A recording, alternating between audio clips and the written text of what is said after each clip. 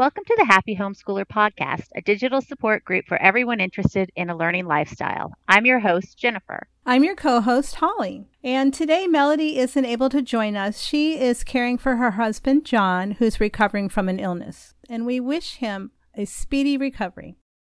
Today on the podcast, we'll be talking about homeschool co-ops, what they are, and how to start your own. But first, let's talk about what we've been doing. How are you doing, Holly? Well, thawing out. As most of the country probably Yes. knows, Texas had an ice storm, a wintry storm. But, I don't mind them too much because I like winter in 2 to 3 day doses. Yeah, it was a nice little 2 to 3 day break for everybody, I think. We do have weird challenges, though. Like, I had ice on my front porch and the sun doesn't cover my porch. So I had to scrape it off with a hoe.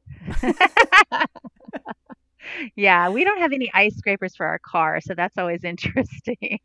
But we're making it through. Grocery stores are bare right now. I went this morning, and I guess people bought everything up before the storm came. Right, because we went Wednesday night. Mm-hmm.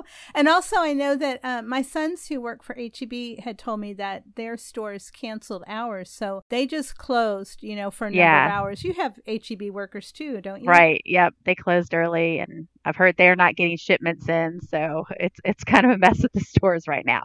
But tomorrow is supposed to be a very beautiful day. So I think we'll make it past all of this. Yeah. And you know what? You can give me cold as long as I get sunshine. When the sun came out today, I was a happy camper. Yeah.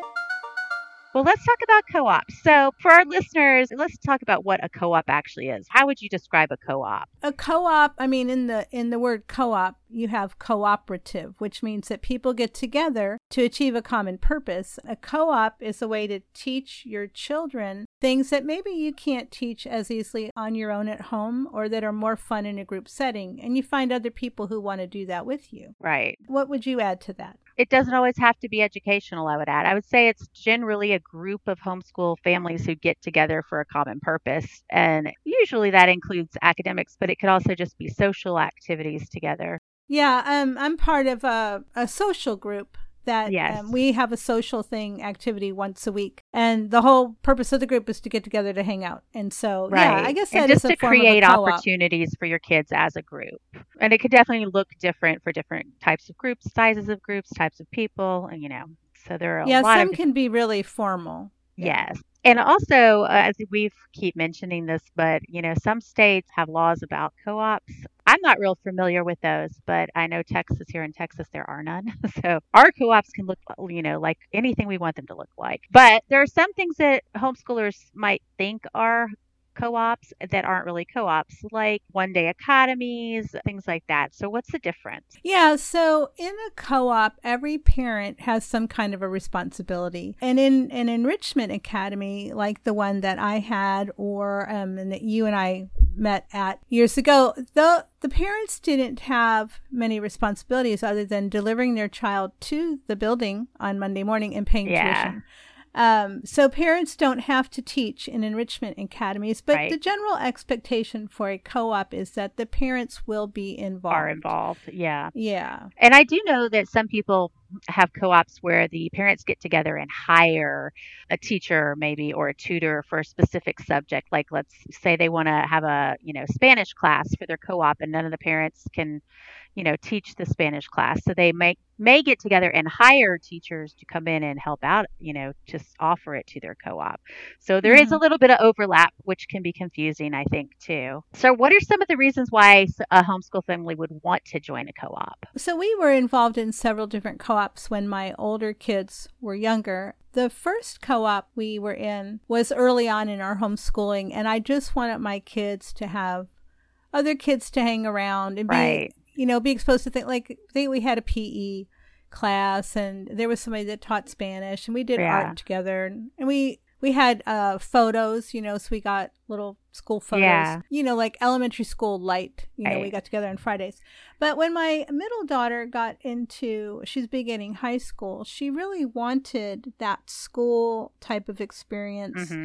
And we were not going to do public school. We had done that with our oldest, and it wasn't a good experience. So we took that off the table. Yeah. And I knew I had to find something for this child. And so I found a co-op that was very academic, and it met on Hmm. Fridays, half a day. And it gave her the opportunity to belong to a group of kids that they became really close friends. I love that. Yeah, it's real cute because quite a few of those kids, after they got older, they dated and got married, and now they have children of their own that they're It's homeschooling. amazing. It really is. And that co-op offered things too, like they had a newspaper. So my daughter got to be the editor of a paper. And there Yeah. were all kinds of school type activities, but still with a homeschool flavor. And that filled a need that we had. And so that's why we chose co-op. I think you have different reasons for getting involved in co-ops at different times I in your think so homeschooling too. career. And I think probably starting out, like when you have younger children, it usually is for socializing, so that you have a group of kids and peers that they can Yeah. just, see and on a regular basis. Right. And even though I had 5 kids, it was still hard to do some things like we could do some things together. Yeah. But, if you're trying to teach group sports, team Yeah, sports, absolutely. For a PE class, it's nice to have a yeah, group it's of a little children. hard. Right. Now, you've been involved in different co-ops. Why did you choose co-ops? Well, the socializing aspect is one, and I too, I have a lot of kids, but it's different when they're with kids that aren't their siblings. Obviously, they learn a lot from that. So just learning to work with other kids is a big thing.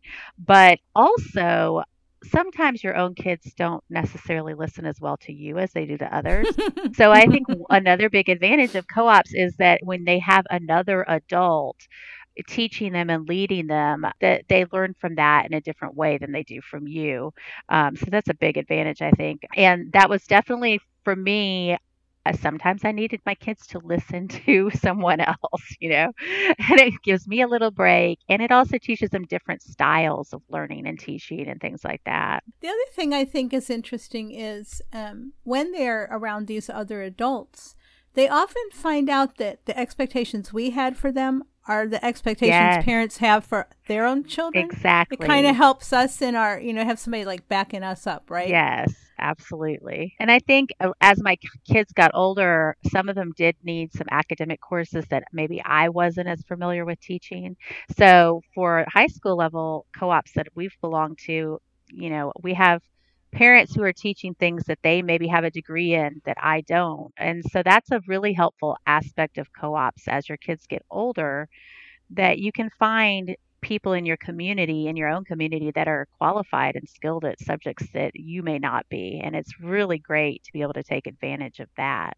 Yeah, my middle daughter, the reason we went to the second co-op, there was a mom in our co-op that had a degree in science, and she took biology and chemistry with this mom. And I was elated about that because Right. I had never taken chemistry, and I wasn't interested in learning how to facilitate that. Although and we did have an episode about this in teaching science, that there are ways, even when it's not your Yes. subject.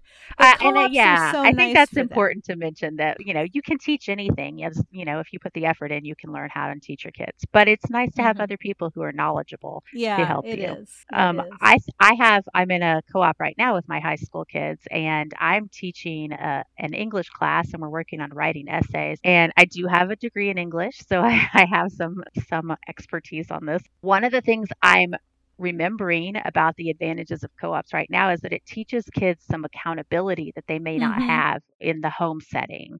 Yes. It's a hard lesson for homeschoolers sometimes because, we're more loose. They're not having to turn in things necessarily on time to a teacher and things like that. So in the high school level, that is something that they're really getting out of being in a co-op situation as well. Yeah, that's an important distinction to make because a lot of homeschoolers are going to go on to college and they need to be able to understand that a deadline is actually a deadline. Yes. And not, Yeah. sometimes we as parents, we're really, generous about that. Oh, yeah, I know you were busy, or oh, this or that. But, you know, it's not going to be like that in the workplace. It's not going to be like that in college. So it's important for them to have those experiences of interacting with other people and also who teach differently. So what are some things you'd want to look out for when joining a co-op? Well, I think that one of the first things is that people need to realize it's a commitment to a community. And so if you have a really crazy schedule, particularly people who have maybe babies or Yeah. little kids, a co-op might be harder to commit to. I mean, and they have, they run for different periods of time. Some co-ops run for a full semester, from like September to the end of November or Right. something. So you really have to figure out if you have the time commitment. I've participated in a lot of co-ops over the years that have just been monthly co-ops where you meet once a month. So even when you do have the problem with maybe your kids aren't the right age, you can kind of shop around until you find Mm-hmm. one that fits for your family.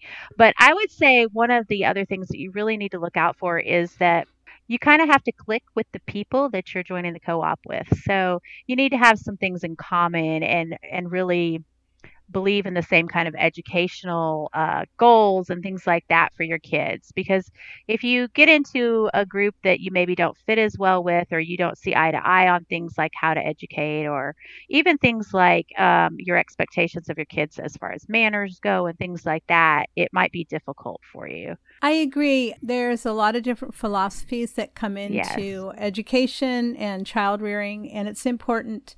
And a good co-op will have that information for you so that you can evaluate whether or not it's a good fit. Right. Because you don't want to sign up for something and then you got 12 weeks of just gritting your teeth and grudging Right. through it. And there's things That's to look totally the for. opposite. Yeah. So you should know up front what you're looking for, I guess, before you go out to find one. Because, for example, if you're looking for a faith-based co-op, that's a very particular type of group versus a secular type of co-op.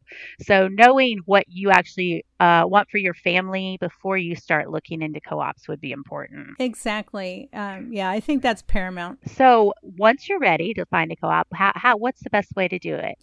There have been several ways I found co-ops. One was just through word of mouth.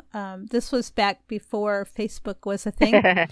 back in the dark ages of homeschooling. But, I do find that still I hear about things from other people and not necessarily from a search. So word of mouth is really good. And then, of course, you can do a search on Facebook for homeschool co-op near me or something like Yeah. that. And if there's a local homeschooling organization, you can connect with them. Austin area homeschoolers is very well known in Central Texas. Yes. And they're a great clearinghouse to find information. And I would imagine most communities across the United States have such big groups that they can connect with to find out what's going on. And when you find one, you can really just go on to those groups and say, hey, are there any co-ops? What kind are happening in our area? And Mm-hmm. usually you'll get a lot of response. I agree, though, that there still is a big word of mouth. A lot of co-ops don't advertise or announce themselves, So Mm-hmm. I think when you attend things like homeschool park days and things like that, just, chatting with the other parents, you'll find out about opportunities as well. And sometimes local libraries will know about co-ops that are happening too. This is true because homeschoolers tend to use libraries as meeting Right. places when they can. And sometimes you will hear about them from a church. Churches often are places where Yes. homeschool co-ops are meeting. Hmm. So yeah, there's a lot of ways to find them. Getting into relationship with other homeschoolers, which we say again and again and again, is really the way to go. Yes. You'll find out so much if you just make relationships with other homeschoolers. Exactly. So if you can't find what you're looking for, or if just have some ideas of your own and would like to create your own co-op, we're going to talk about how to do that in the next part of our podcast. But first, we'll hear a short word from our sponsor. The Happy Homeschooler podcast is sponsored by Transcript Maker. It's an online service that allows you to create professional high school transcripts from the comfort of your own home. Calculating GPA can be such a chore, but with Transcript Maker, it's a breeze. Instead of hours of compiling data, you simply insert the credits and grades, and the GPA appears on the transcript like magic. Hard drive errors can cause you to lose all sorts of important documents. Transcript Maker has you covered by keeping your transcript in the cloud, safe and sound whenever and wherever you need it. Have you ever signed up for a free trial and they made you put in your payment information? Transcript Maker's 14-day free trial is truly free. No need to enter your payment information, and it cancels itself after 2 weeks. So you can give it a test drive and see what you think without worrying about a hidden fee somewhere. And when you decide to subscribe, use our exclusive coupon code HAPPY. That's HAPPY in all caps, and save 20% off the cost of your subscription. That is a really great deal. It's very generous. Transcript Maker. Simply better transcripts.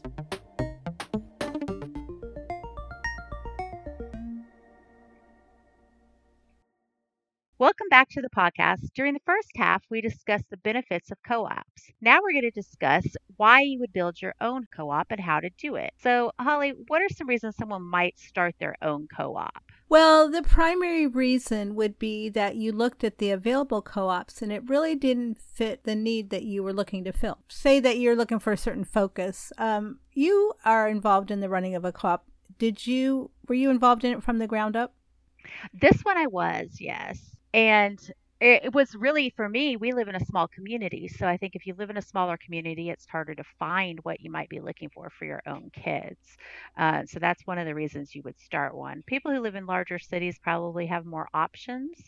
But the lack of availability, I think, is definitely the number one reason people look into starting their own. And the listeners of this podcast know that I'm a Charlotte Mason aficionado. And so there are a lot of co-ops around where I live, even though my community is kind of small. But none of them are a Charlotte Mason specific co-op that's close to me. Right. And so if I were going to start one, which I might at some point in the future, it would be because I wanted it to have that specific focus. Right. And I think that when I've talked to people in the past about starting their own co-op, what it really starts with is, what do you want for your kids? What do your kids need? What does your family need? And that's the first question you answer. You know, if your kids need some more academics, or if your kids need some more social opportunities, or if you want to get together with people to work on Charlotte Mason education theories, it's really, what do you want first? Which is nice because you can create your own and cater it to your own needs. Yeah, and it's kind of like, what was that Kevin Costner movie? You know, if you build it, they will come. Right. Because you think, that is true. You think, well, maybe I'm the only one interested in this. And when you start putting it out there, people come out of the woodwork wanting to be part of it. But it's a big responsibility, and there's a lot of moving parts. It is. There are so many moving parts, and there are a lot of things to consider. So I'd say, after you've decided that you would like to get one started, and you've decided basically, what you're really looking for your own kids, then you kind of need to narrow it down. You need to decide what the purpose of your co-op is. So is the purpose academic? Is the purpose a social group? That's pretty much, I think that's the first big question you need to answer when you're deciding. Yeah, otherwise it's hard to know what you're going to do. And you could have a co-op that includes all of those things, socials and academic things, but you kind of need to narrow it down before you start approaching other people, so that they have an idea of what you're looking for, what you want to create. Yeah, exactly. And then I think the next thing that you probably need to get into place is, you don't want to be the Lone Ranger, right? You need some people to help in the leadership of this new venture. Right. So how did that look for you when you were creating? Were you the creator of this co-op that you're in now? I was with a couple of other people, and I've been in a few co-ops that I've started from the ground up, and they've all begun with just a couple of friends talking about, hey, my kid really needs to work on this, or is interested in this, and they want to do it with other kids. And then we just casually have started talking about it, I would say word of mouth, like we talked about before, is one of the ways to find people. Talk to other homeschool parents at park days and things like that, and see who's interested. But really, you start with your group of friends, I think. That makes sense to me, because when we're at our homeschool socials, the kids are running around, playing on the playground equipment or whatever, and the parents are talking. And then we're discussing, how school is going and what are your issues that you're running into, or what is it that you'd like to do. Yeah. And naturally in conversation, you start to find these common points that you can build on. Right. So I know that the co-ops I've belonged to in the past, they've been really formal because they were academic co-ops and they had certain rules and, Yes. certain hours and things like that. Right. So I think, after you've got your group of people together and you kind of have an idea of generally where you want to go, those are the things you have to really sit down and consider. And the format of your group, the style of your group, things like how often you'll meet, when you'll meet, those are the kind of things you're going to need to sit down and talk about. What ages you'll be, catering to, things like that. In my experience, we've belonged to groups that are very limited in age range or have large age ranges. We've belonged to groups that meet, twice a week or once a month. So there are all those options you have to consider. Have you belonged to any that were non-academic? Yeah, we belonged to a hiking group a few years ago, and so Mhm. we had some expectations. The expectations were mainly around how we were going to behave when we were out on these hikes. So Right. everybody that joined had to agree that they would make sure their children knew, like trail etiquette and how to interact with Mhm. nature, things like that. And then we were supposed to, sometimes you have agreements where you commit to attending a certain number of those. And so the non academic ones, you still have expectations, or you should still create expectations. Right. And so that brings me to one of the big things you have to decide before you start your co-op or what are your rules or your guidelines if you Mm-hmm. have any, what they will be. And so you're obviously you're working together with some other parents. And when you sit down after you've figured out schedules or what you're teaching or focusing on or when you're meeting, where you're meeting and those things, you need to talk about expectations and guidelines. So, what are some of the common expectations at a co-op? Well, the ones that we were in had, some of them had dress code things. Some of them had, behavior expectations for classrooms, which it's important when you are bringing homeschool kids into a group setting that everybody understands that there's got to be a little bit more of consideration for other people. Yes. Mhm. If you're at home with your kids and they blurt out, it's probably not a problem. Mhm. But if you're in a classroom and people are blurting out every couple of minutes, you can't get anything done. So that's somewhat of a, expectations about behavior, maybe Yes. expectations about attendance. Yes, I agree with that. So attendance is a big deal because the parents that are teaching are taking time and they prepare for classes. They have supplies for the classes. They've pre-planned for classes. So attendance is part of being a member of the Mm-hmm. co-op. It's part of being, a team player basically. It doesn't really work well. And homeschoolers, they kind of sometimes have a bad habit of just We coming can and be going. flaky, I'll admit it. Um, yes, we can definitely be flaky. So the commitment of showing up is important to make a co-op continue to run. And that's for any type of co-op that you're in. Some of the other things to consider as far as guidelines go is do you want parents there during classes, the parents that are not teaching, or do you want them to drop children off and Mm-hmm. disappear basically? And in regards to that, what about younger siblings? If you're allowing parents there, are younger siblings allowed to stay? And I know in most academic settings, in academic based co-ops, the parents are expected to, kind of drop off and go. I'm currently in one that's pretty casual. It is academics, but we meet at a park and parents generally stay and hang out at the park and they have their, younger siblings with them. So there's a lot of ways to work around that. Some of the structure of co-ops that I've been involved in, the academic ones, were that a parent taught a class and they Yes. assisted in a class, and then they had a class off. Usually they were 3 class structures, and Mhm. then we would break and everybody would eat lunch together, and Right. then end the day. So there were rules or expectations about that a parent would teach a course, and if they didn't feel comfortable, then perhaps they could assist in 2 classes. Right, but we didn't have parents in the classes except for the parent who was teaching and the parent who was the assistant. But parents were required to stay on the campus or in the area, and that was for, I guess, a safety issue if something happened to a kid, the parent was nearby. Right. But it can be really distracting Mhm. if there's a whole bunch of people milling about while you're trying Yes, to run a class. absolutely. I know that in the co-op I'm currently in, we have a younger group, for I think they're 4 to 7 year olds or 4 to 6 year olds. They have a preschool co-op that they do. And previous years we've had parents be allowed to come and assist in the class, but it really became an issue of the kids at that age really act Mhm. differently when their parents are there. They're much more independent than when their parents are not assisting them in the Yeah. classroom.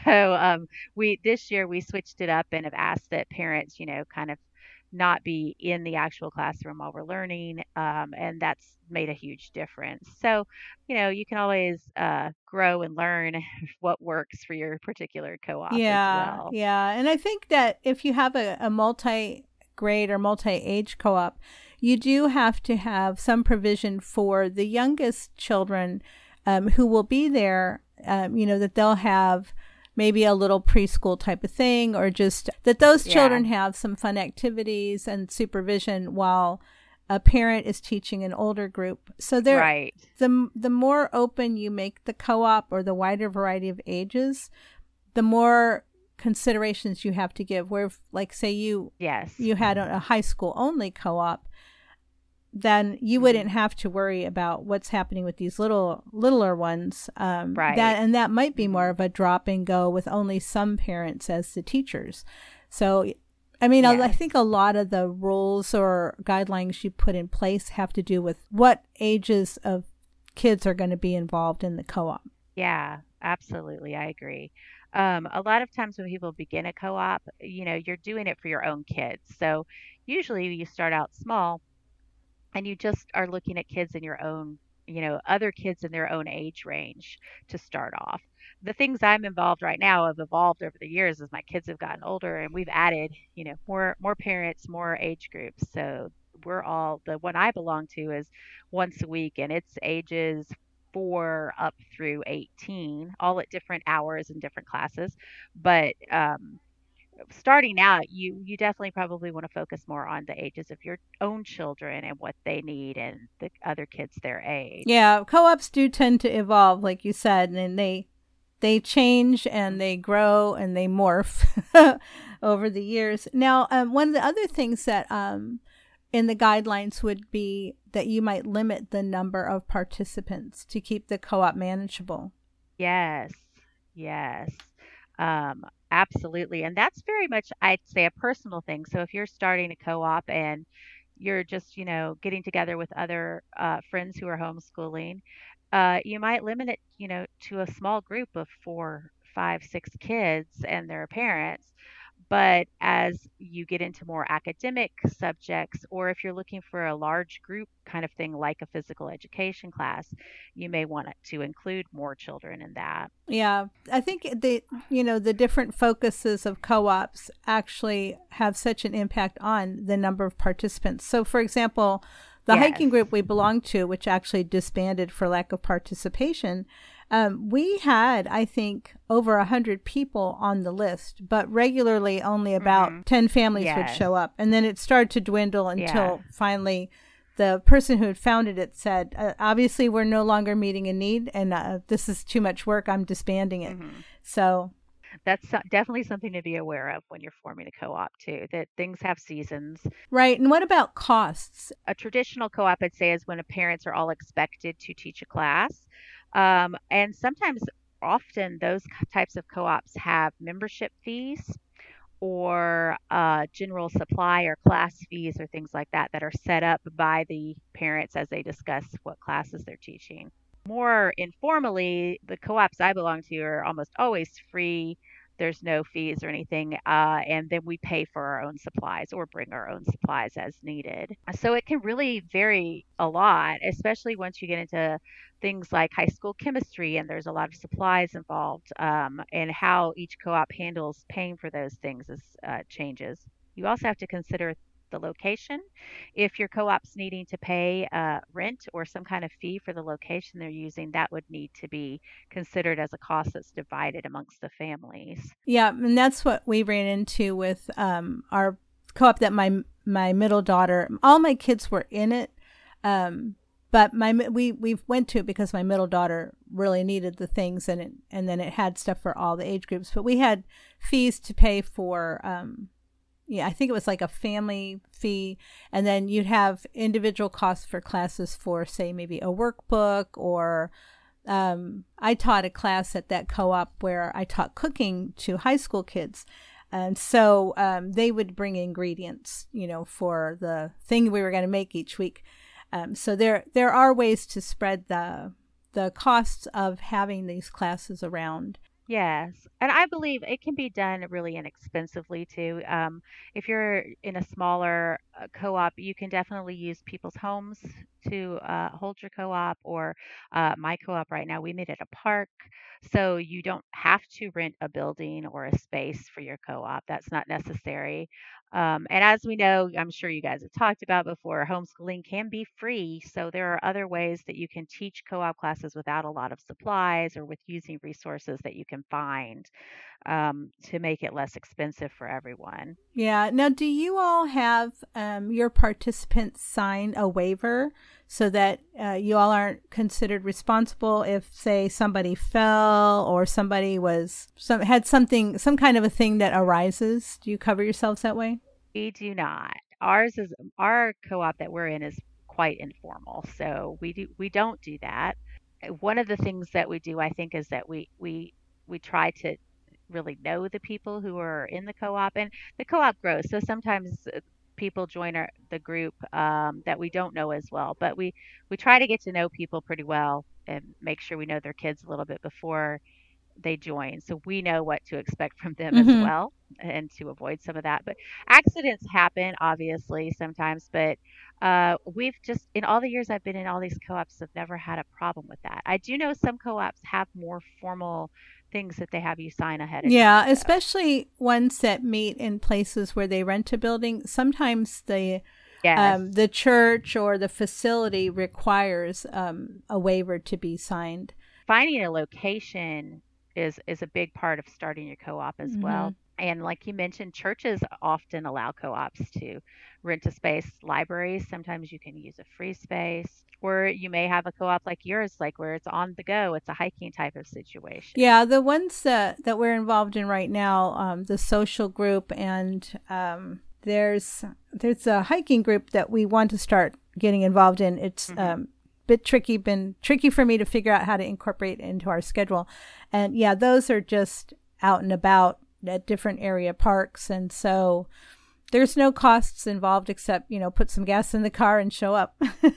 Yeah, and that's wonderful. And if you're just starting out, it's a great way to start with something informal and casual and free is really it's a great way to attract other people to your co-op as well. Yeah, and getting to know people at things that are like a park day Hmm. are a nice way to is a precursor for maybe forming a different type of co-op. Like you said, you want to get Yes. to know the people who are in your co-op. Now, what if someone comes to y'all right now and says, "Oh, we were kind of interested in your co-op," and you don't know them very well? What kind of process do you have for that situation? So that has happened with us. Usually, it's not that we don't know them at all because they found us through something like a park day or they know someone else in the classes or something like that.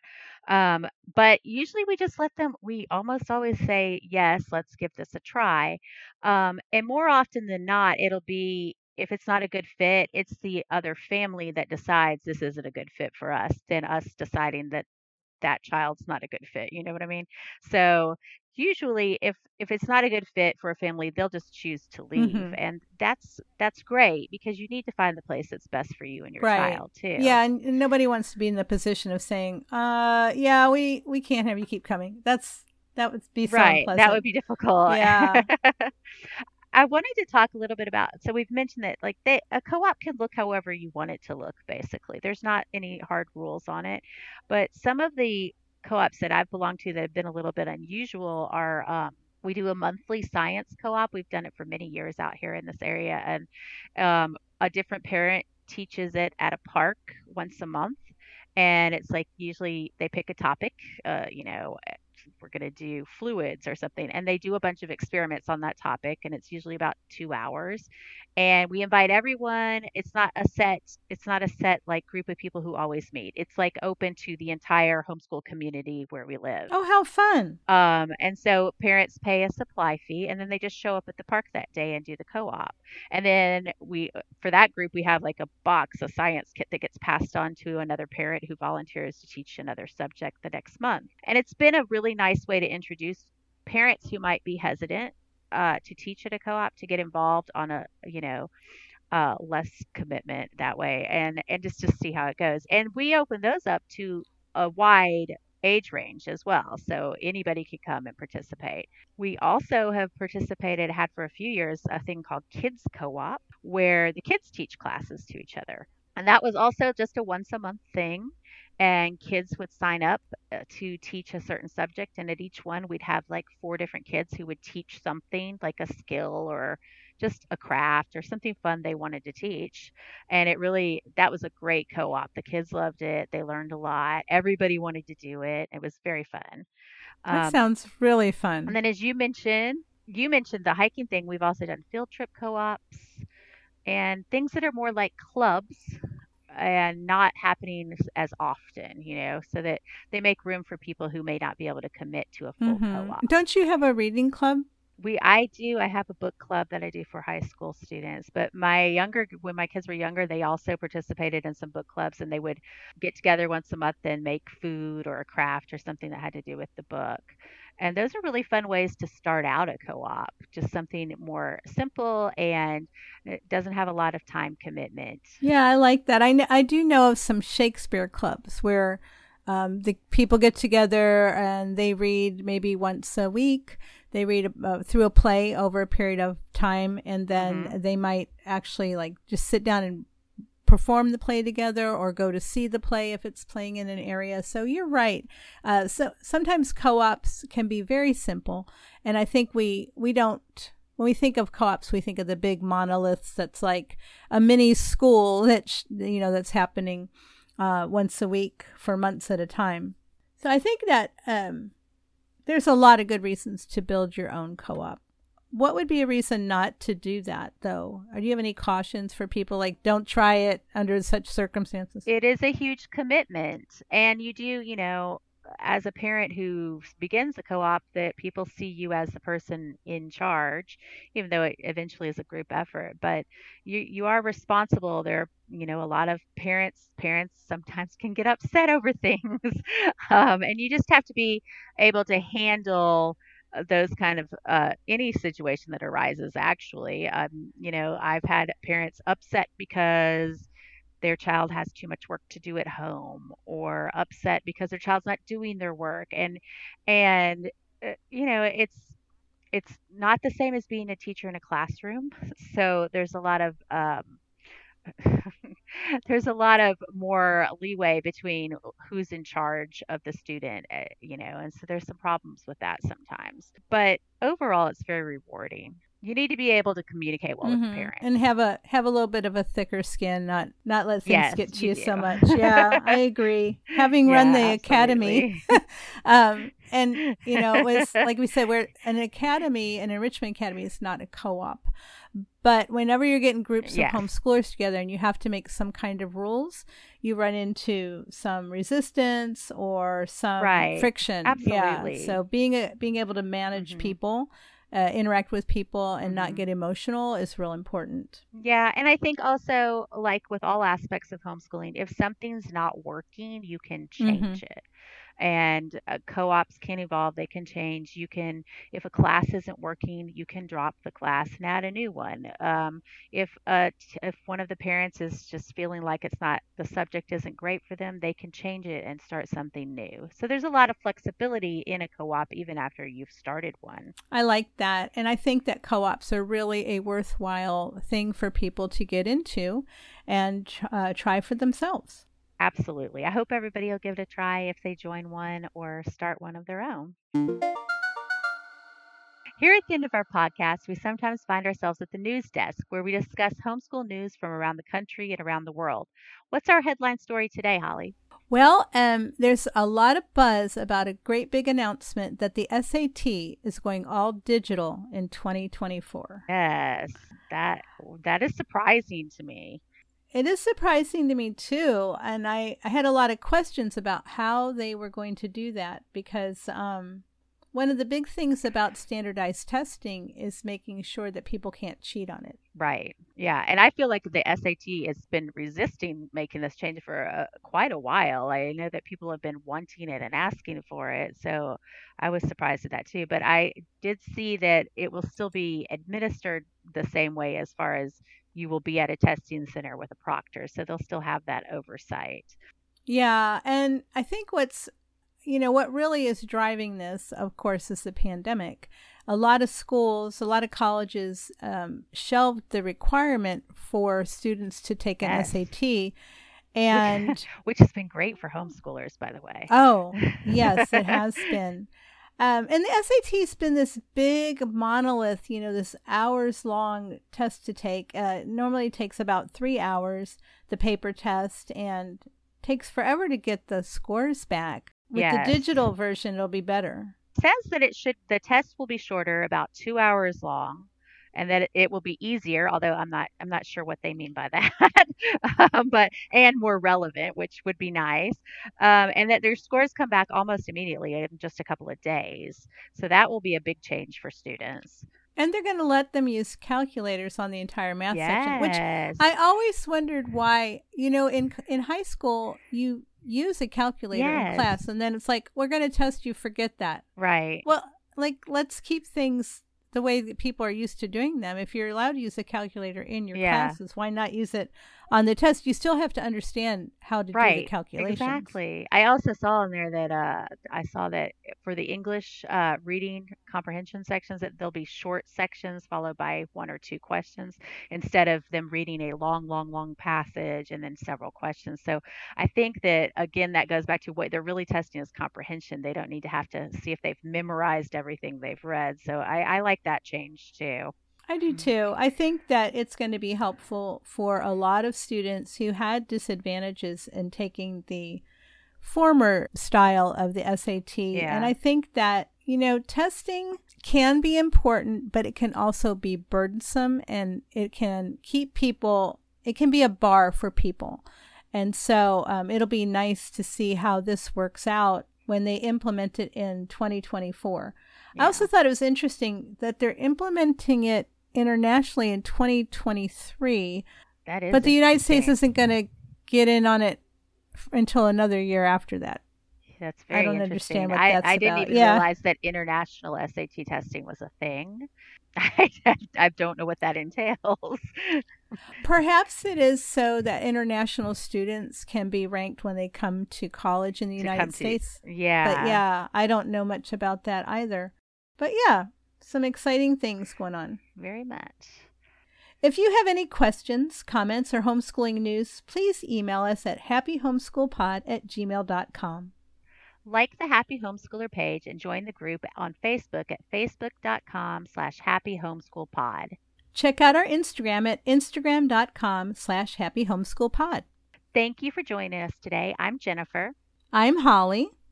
Happy homeschooling. Hi, this is your host, Jennifer Jones. Thank you for listening to the Happy Homeschooler podcast, a transcript maker production. My co-hosts are Holly Williams-Urbach and Melody Gillum. This podcast was produced by Matthew Bass and edited by Nora Williams. Our graphic design is by Pete Soloway, and our music is by The Great Pangolin. You can find more of her work on YouTube and Twitter at Kylie Wins. That's Kailey Wins. If you'd like to help our podcast grow, leave us a review on Apple Podcasts, Spotify, or wherever you get your podcasts. Or, as always, tell people about us.